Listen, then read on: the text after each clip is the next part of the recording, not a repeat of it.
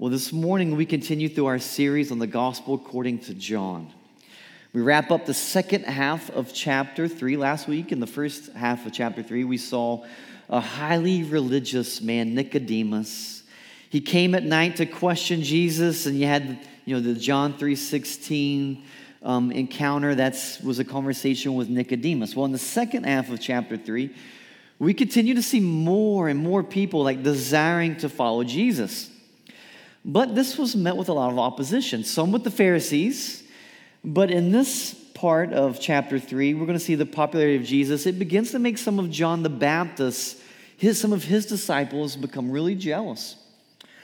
And so when these disciples approach John with their concerns, John's response is probably not what the disciples had in mind.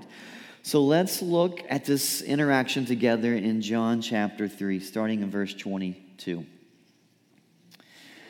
After this, Jesus and his disciples went into the Judean countryside, and he remained there with them and was baptizing. John also was baptizing in Enon, near Salem, because water was plentiful there, and people were coming and being baptized, for John had not yet been put in prison. Now a discussion arose between some of John's disciples and a Jew over purification. And they came to John and said to him, "Rabbi, he who was with you across the Jordan, to whom you bore witness, look, he is baptizing, and all are going to him."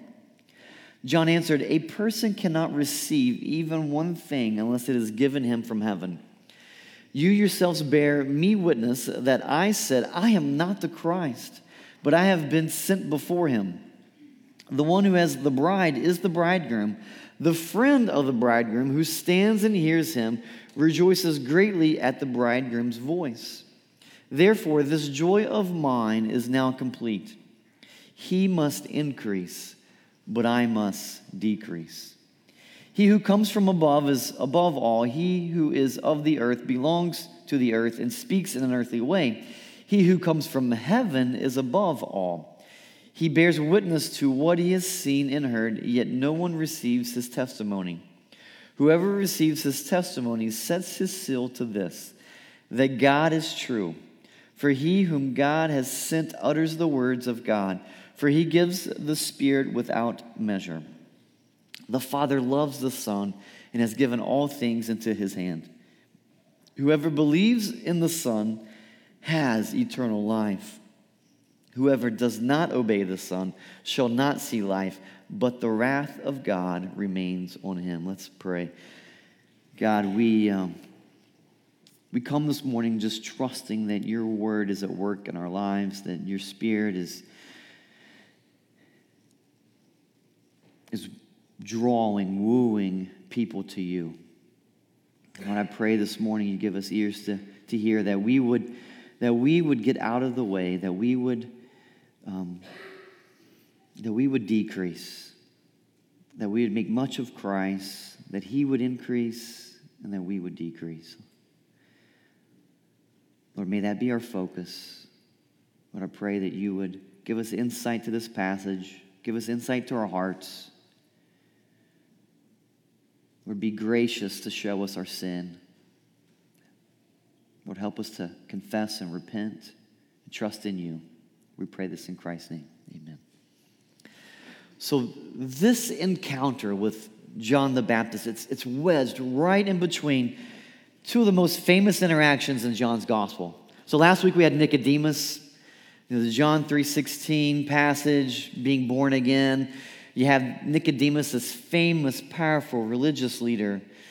Next week, chapter 4, we will encounter the woman at the well. So right between Nicodemus, woman at the well, you have this encounter with John the Baptist. And this is the last time that we will see John the Baptist actually in John's gospel, which I think is so fitting, knowing his personality. As we see in this chapter, John doesn't want to be the one in the spotlight. He doesn't mind being in the spotlight when he's pointing people to Christ, but he doesn't want a big to-do. If he's having a retirement party, he just wants to kind of slip out, not be celebrated much. He wants to point people to Christ. He wants to be the light that's shining onto the light, is what he wants to be. Maybe you're new to the Bible. The author John is not the same person as John the Baptist that we're talking about here.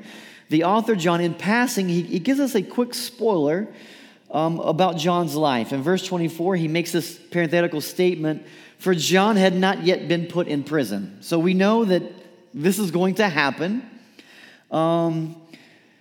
At some point in John's future, he's thrown into prison. We learn from Matthew's gospel, Mark's gospel, that he would be thrown in for speaking out against King Herod's marriage. The king had married his brother's wife while his brother was still alive, and John called him out on it. And John was thrown into prison. Ultimately, John would be beheaded. At this point in John's gospel, John the Baptist had become pretty famous. I mean, if you were anyone in Israel, you knew who this crazy, unique guy, John the Baptist, was. At this point, his fame was arguably even more so than the fame of Christ. But the fame of Christ was catching up to the fame of John the Baptist. We'd seen back in chapter 1 where some of John's disciples had left John to follow Jesus. And so this is chapter 3, this couldn't have been that long ago since that moment. Verse 22 starts out with this indefinite time of after this. So we don't know how long after the conversation with Nicodemus, that conversation, that encounter happened from that point to verse 22. But after this, could have been a few days, a few weeks, maybe a few months. But it would have been at least where these guys who left John back in John chapter 1 and now following Jesus, some of these disciples now in chapter 3 would have known about them leaving in chapter 1, and they would have known each other. And so now we see John's disciples getting jealous by the rising fame of Jesus. People have been gathering, coming from afar to hear John's preaching, to have John baptize them, and now there's someone new on the scene. Someone else getting attention. There's this hype, there's a buzz about this Jesus of Nazareth. Crowds were growing. Interest in this man was growing. Word was getting out about this Jesus from Nazareth who could do signs. You know, John was cool, kind of unique, but here comes this guy who could do signs. We all want to see the signs, don't we? So Jesus and his disciples, they're attracting attention, which means that some of those who have been following John are now leaving John's little flock and begin to follow Jesus. So people leaving for the newer, the bigger, the better thing. It happens all the time, right? We see it in sports. In sports, we call it just jumping on the bandwagon. You know, there's this new athlete, new team, got a lot of buzz, a lot of hype. Everybody wants to be a part of that. It's cool. It's new. But it's not just with sports. It happens with churches too. A new church comes into town. They have a bigger band, bigger kids ministry, better preaching. Not going to take much here, but fog machines, cool lights. People leave their church and go to that new cool church. Happens all the time. See, one of the problems with this type of mindset, especially in church, is that there's always going to be something newer, bigger, better, flashier to get your attention. What I've learned in church life is what attracts someone to church is ultimately how you keep them. I mentioned I was at a church planners conference this week. I was talking to one of the guys I'm friends with, and he's telling me he was in another state doing ministry several years ago. And I basically it was conversation started. I asked him how Easter went, and he said, "Oh, it was good. We had some people over after church."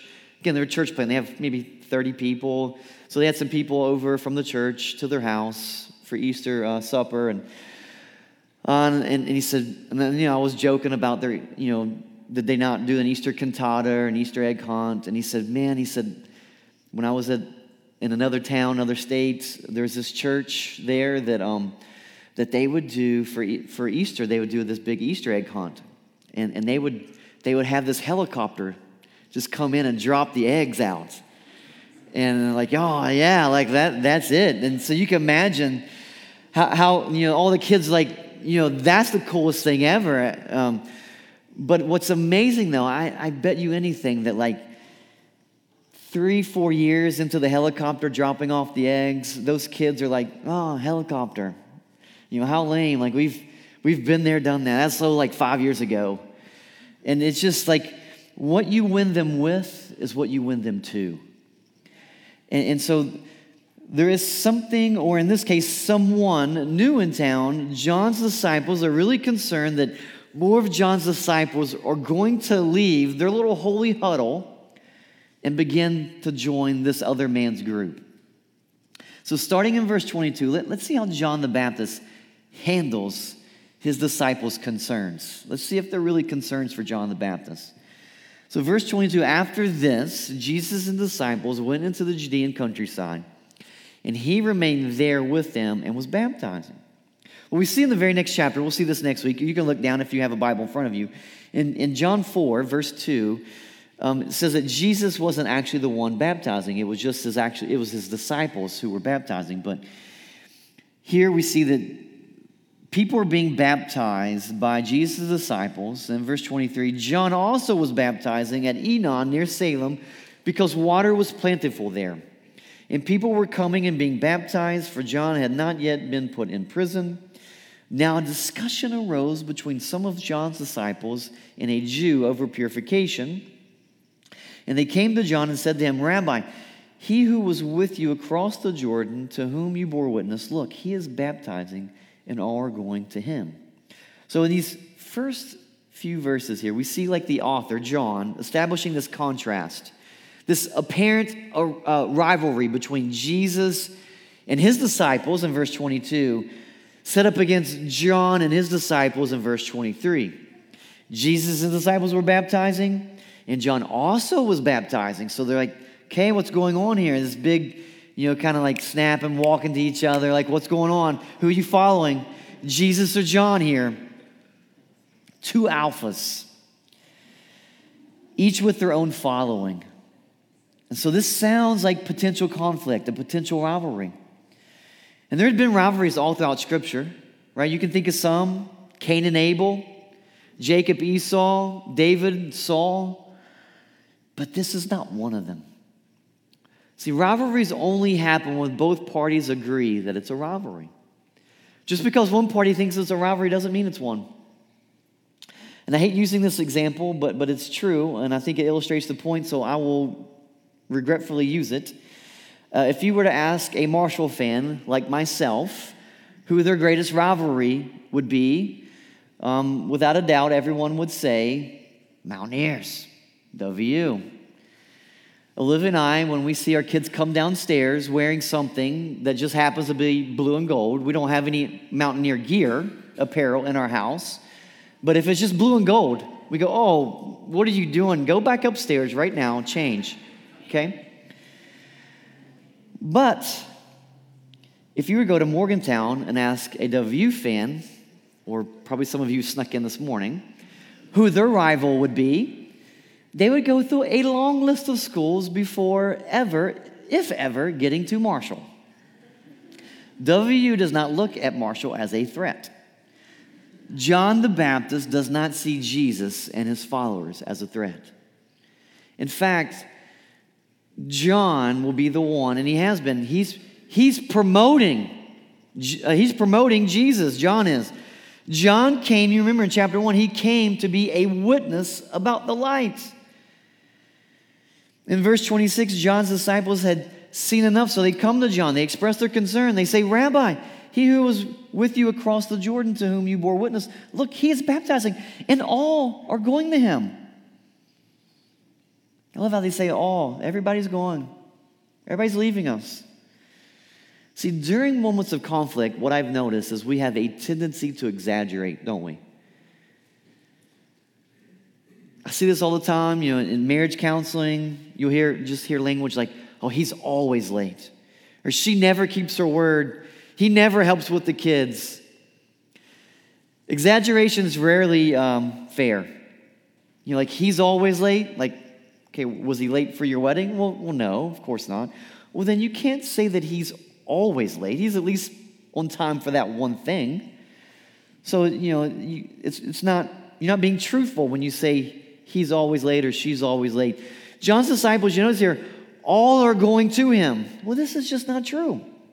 We just read in verse 23 that John was also baptizing people at Enon, and people were coming and being baptized. Did the people that John baptized, did not count to these other disciples? Were they not good enough or the right kind of people for John's disciples to consider? All are going to him. The truth is, John's disciples were jealous, and when someone is jealous, enough will never be enough. John's disciples, they were losing popularity. Their influence was becoming smaller. They used to be big fish. Now they're becoming a little bit smaller fish. They're not as important as they used to be, and now we see their emotions coming out. These disciples are creating an us versus them mentality. They're trying to set up Team John versus Team Jesus. But John, as we see, is having no part in this. Divisions happen when we lose focus of the big picture. Divisions happen when the church loses focus on whose kingdom they are part of. See, John's disciples, they're focused on their kingdom. Like, hey, look what's going on here. This is cool. Look what we're part of. They liked it when their kingdom was the biggest. If you remember, we saw this type of attitude when we went through 1 Corinthians. In the church at Corinth, we saw that this was a church that had lost its focus. Paul, the author of 1 Corinthians, he rebukes them. This was a church that rather than focusing on the kingdom of God, that they began to focus on who was their greatest and favorite leader in the church. 1 Corinthians chapter 1, Paul writes, I appeal to you, brothers, by the name of our Lord Jesus Christ, that all of you agree that there be no divisions among you, but that you be united, the same mind, the same judgment. Then a couple chapters later in chapter 3, he says in verse 1, but I, brothers, could not address you as spiritual people, but as people of the flesh, as infants in Christ. He said, you acting like a bunch of babies. I fed you with milk, not solid food, for you are not ready for it. And even now you are not ready, for you are still the flesh. For while there is jealousy and strife among you, are you not of the flesh and behaving only in a human way? For one says, I follow Paul, and another says, I follow Apollos. Are you not being merely human? What then is Apollos? What is Paul? Servants through whom you believed as the Lord assigned to each. I planted, Apollos watered, but God gave the growth. So neither he who plants nor he who waters is anything, but only God who gives the growth. He who plants and he who waters are one, and each will receive his wages according to his labor. For we are God's fellow workers. You are God's field, God's building. See, Paul was not going to put up with this type of self-centered, me-first behavior in the Corinthian church. And here we see John doing the same thing. John's like, I'm not having it. Like, my whole life is devoted to this man, Jesus. If anything, I want you to leave me and go follow him. It would be better for you. So John answers in verse 27. He says, a person cannot receive even one thing unless it is given him from heaven. You yourselves bear me witness that I said, I am not the Christ, but I have been sent before him. He was the one coming to prepare the way of the Lord. The one who has the bride is the bridegroom. The friend of the bridegroom who stands and hears him rejoices greatly at the bridegroom's voice. Therefore, this joy of mine is now complete. He must increase, but I must decrease. So if you remember back in chapter 1, when we were first introduced to John the Baptist, there were some Jews who were sent out to find out who this unique guy was. He was baptizing everybody. People were coming to him in flocks to hear his preaching. And when these Jews got to John the Baptist, they said, who are you? People want to know, who are you? You remember how he answered? He started by telling them who he was not. He said, I am not the Christ. You usually don't answer the question of who you are by answering who you are not. John's aim was to take the focus and attention completely off himself and put it on Jesus. Sadly, so much of what happens in church today is about drawing people to ourselves. Sometimes the church can be better at making church followers or followers of a pastor rather than Christ followers. And this can be really obvious once the pastor leaves. If a bunch of people leave after a charismatic pastor leaves, then there is a very good chance that that pastor was simply drawing people to himself. And you'll see this. You'll see this when pastors leave. Sometimes churches struggle. It's because everybody was just focused on him. There wasn't about the church. It wasn't about Christ. It seems like John could care less about having followers. I mean, he's already given Jesus some of them. He said, yeah, there he is. There's the Lamb of God who takes away the sins of the world. They're like, all right, I'm out. I'm following him. See you later. His goal was to point people to Jesus. So every disciple who leaves John and follows Jesus is doing just what John had instructed them to do. It seems like John wants to get out of the way. He informs his disciples that he is not the groom. And I love this metaphor here. Have you ever been to a wedding and noticed where the best man or the maid of honor, maybe they want it to be a little bit more important than what their role led them to be that day? Have you ever noticed that? It's so awkward just to watch this unfold. You just feel bad for them. You just want to go up to them and remind them that, hey, like today's not really about you, okay? See, the best man's job, which is what John is likened himself to here, is to make sure that the bride and groom, that they get all the attention. You know, no one should ever leave a wedding and be discussing the groomsmen and the bridesmaids. Have you ever done that in the car on the way home? John's point is that Jesus is the groom. And here comes his bride. And I love that John is setting us up here for a lot of New Testament language here of Jesus being the groom, the church being the bride. Christ has come for his bride. And John is just saying, hey, look, get your eyes off of me. There's a wedding happening right now. Look to the groom. John doesn't want people to ignore the groom and focus on him. John's aim was not to achieve worldly fame or recognition. His purpose was to bring glory to Jesus. That's so hard for a lot of us, isn't it? We love attention. We like the pat on the back. We like affirmation. And John's just like, I just want to get out of the way. I love how John doesn't mind being up in the front, doing things when he needed to be, but once the groom comes, he's like, all right, I'm out. And he's fine being in the back. We see this kind of attitude in verse 30. He must increase, but I must decrease. How hard that must have been for those disciples to hear that. Wait, what? You want to make more of him? And you want to be made less? Yeah, that's right. It's better for everybody if that happens. He must increase, but I must decrease. What a beautiful verse. This should be our goal every day we wake up. Lord, how can I make much of you today? How can I increase your fame? And how can I just get out of the way? How can I point people? How can I be a witness for you today? Point people to you. I don't want people to see me. I don't want to get the praise, the fame. How can I just reflect that and give that to you? John lived so that the fame of Christ might increase. His life was not about himself. John's life goal was to be a witness about the light.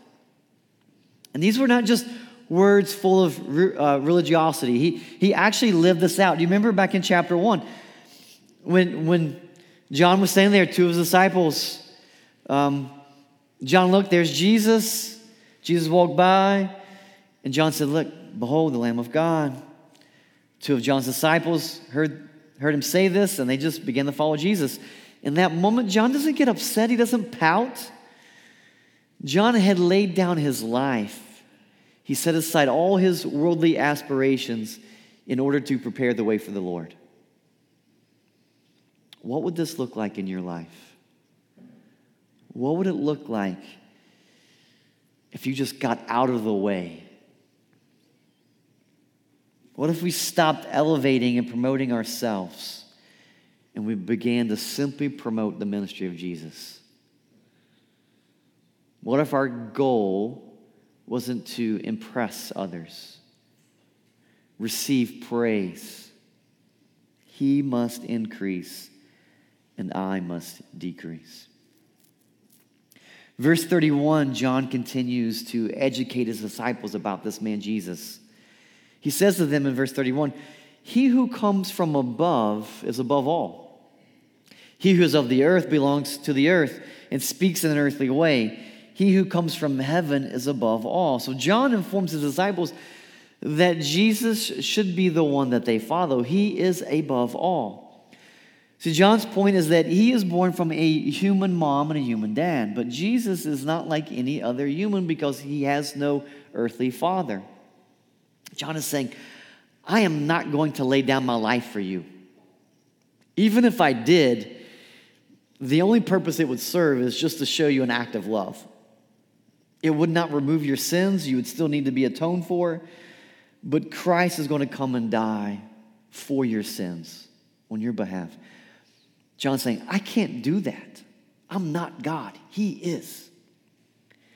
The one who comes from heaven is above all. Being above all means he's being above all the natural realm. You know, we saw 2 weeks ago when Jesus turned the molecular structure of water into wine without even touching it, without allowing time to elapse. He just spoke it and it happened. In chapter 9, it's one of the coolest signs we see. Jesus heals a blind man who had been blind from birth. And so once this happened, the Pharisees heard about it. They were really skeptical about this man's healing. They thought he was lying about being born blind. They thought maybe he was just trying to stir up a crowd and this hype about Jesus. So they went and they questioned the man's parents. And the parents said, no, this is actually true. And so they realized this guy was telling the truth. And in chapter 9, the Pharisees told the man, they said, give glory to God. We know that this man is a sinner. Then the blind man answered, he said, whether he's a sinner or not, I don't know. But one thing I do know, that I was blind and now I see. So I don't know who he is, but I know who I am. And I used to be blind and now I'm not. So this guy's something special. And they said to him, what did he do to you? How did he open your eyes? The formerly blind man answered, I have told you already, and you would not listen. Why do you want to hear it again? Do you also want to become his disciples? It's like shots fired. And they get a little upset when he says this. And he said, they reviled him, saying, you are his disciple, but we are disciples of Moses. We know that God has spoken to Moses, but as for this man, we do not know where he comes from. So here comes the point. This is how this passage connects with John's point. The man answered, why is this an amazing thing? You do not know where he comes from? Yet he opened my eyes. We know that God does not listen to sinners, but if anyone is a worshiper of God and does his will, God listens to him. Never since the world began has it been heard that anyone opened the eyes of a man born blind. If this man were not from God, he could do nothing. See, with all Jesus has said and done, it's absurd to think that he's from earth, that he's just some dude, some guy. Jesus has to be from heaven. The blind man had absolutely no problem believing that Jesus came from heaven. So John is saying to his disciples here, Jesus cannot be of the earth. And then in verse 32, he continues this line of thinking. Verse 32, he bears witness to what he has seen and heard, yet no one receives his testimony. Whoever receives his testimony sets his seal to this, that God is true. For he whom God has sent utters the words of God, for he gives the Spirit without measure. The Father loves the Son and has given all things into his hand. Whoever believes in the Son has eternal life. Whoever does not obey the Son shall not see life, but the wrath of God remains on him. See, God has given everything into the hands of Jesus. So we sing the little song to our kids. He's got the whole world in his hands. He's got the whole wide world in his hands. Jesus has authority over life, death, salvation, we see here, condemnation. He has authority over blindness, over lameness. We'll see in chapter 5. We see in verse 36 that Jesus has the power and authority to give eternal life. But he only does so to those who what? What does it say here? To those who believe in him. See, this is the author John's purpose in writing. Chapter 20, verse 31. We've read this many times. We'll read this almost every week. But these are written so that you may believe that Jesus is the Christ, the Son of God, and that by believing you may have life in his name. That's his purpose. That's why he's writing this gospel. So that you would see and hear, that you would believe. And remember, believe, it's not just this idea of like this knowledge of your existence. This is the type of belief that would be synonymous with trust, that you're trusting yourself to Jesus, that you put your life in the trust of Jesus' hands. But notice here that believing and not believing are not what John's contrasting. Did you notice that? You would think, like what would be the more natural way of writing this, you think John would write, whoever believes in the Son has eternal life, and whoever does not believe the Son shall not see life, but the wrath of God remains on him. But that's not what it says. It says, whoever believes has eternal life, and whoever, what? Does not obey the Son shall not see life. That's kind of interesting how that's set against each other. I think John's point here is that you cannot divorce obedience and belief. You just can't. To believe, you must also obey what Jesus has commanded. What we believe will ultimately come out in how we live. Always. What you believe, I'll be able to see it by how you live your life. True belief in Jesus is always accompanied with obedience to his word. This is what's called the lordship salvation argument. Some believe that you can make Jesus your Savior, and then at some point later in your life, you can make him your Lord. The problem with this argument is it's just not biblical. You just can't find this type of support in Scripture.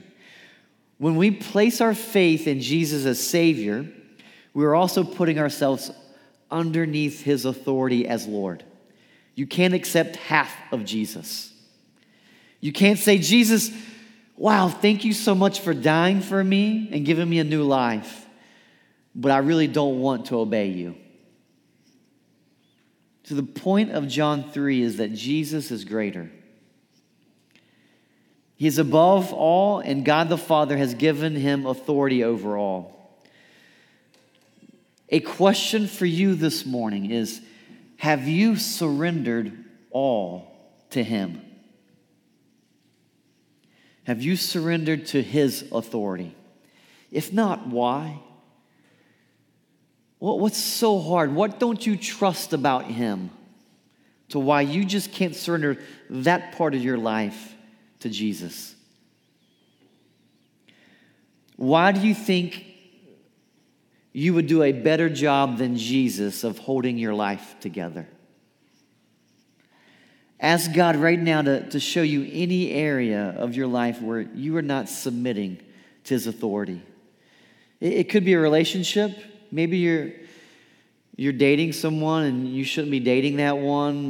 Maybe it's just another realm of relationship that you're looking for affirmation from that person, approval of others. Isn't the approval of Christ sufficient for you? Why do you search it out in other relationships? So it could be in a relationship, it could be finances. Maybe you just don't trust that if you're a good giver that you won't have joy in your life. There's so many promises in Scripture where you just surrender it all, your time, talent, treasure to Christ. Maybe it's with your words. Maybe you just haven't surrendered your words over to Christ. Where are you still functioning as your Lord? Where you think, I just can't give this part over. I'm just not ready to surrender today. I encourage you, today's the day of surrender. You can't do both. You can't just have Jesus as your Savior, not your Lord. Surrender all. So this morning, confess of your pride maybe that you've had. Repent. Trust in the one who is above all and has been given all authority. As the band comes back up this morning to lead us in singing, I'm going to be in the back over here. If you just need to pray about anything, maybe you're just struggling in an area of your life, you just need prayer, I would love to pray with you. Maybe there's something going on in your family, you just need somebody else to pray. I would love to be that for you. So I'll be in the back if anyone would like prayer this morning. Let's pray together. Lord, you are so kind this morning to give us eternal life, even though we have all walked away from you. We all think we know what's best.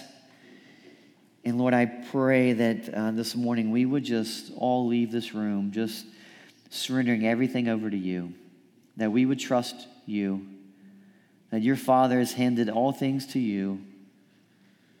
Lord, may we do the same. May we just surrender and submit to you. May we trust you with every area of our life.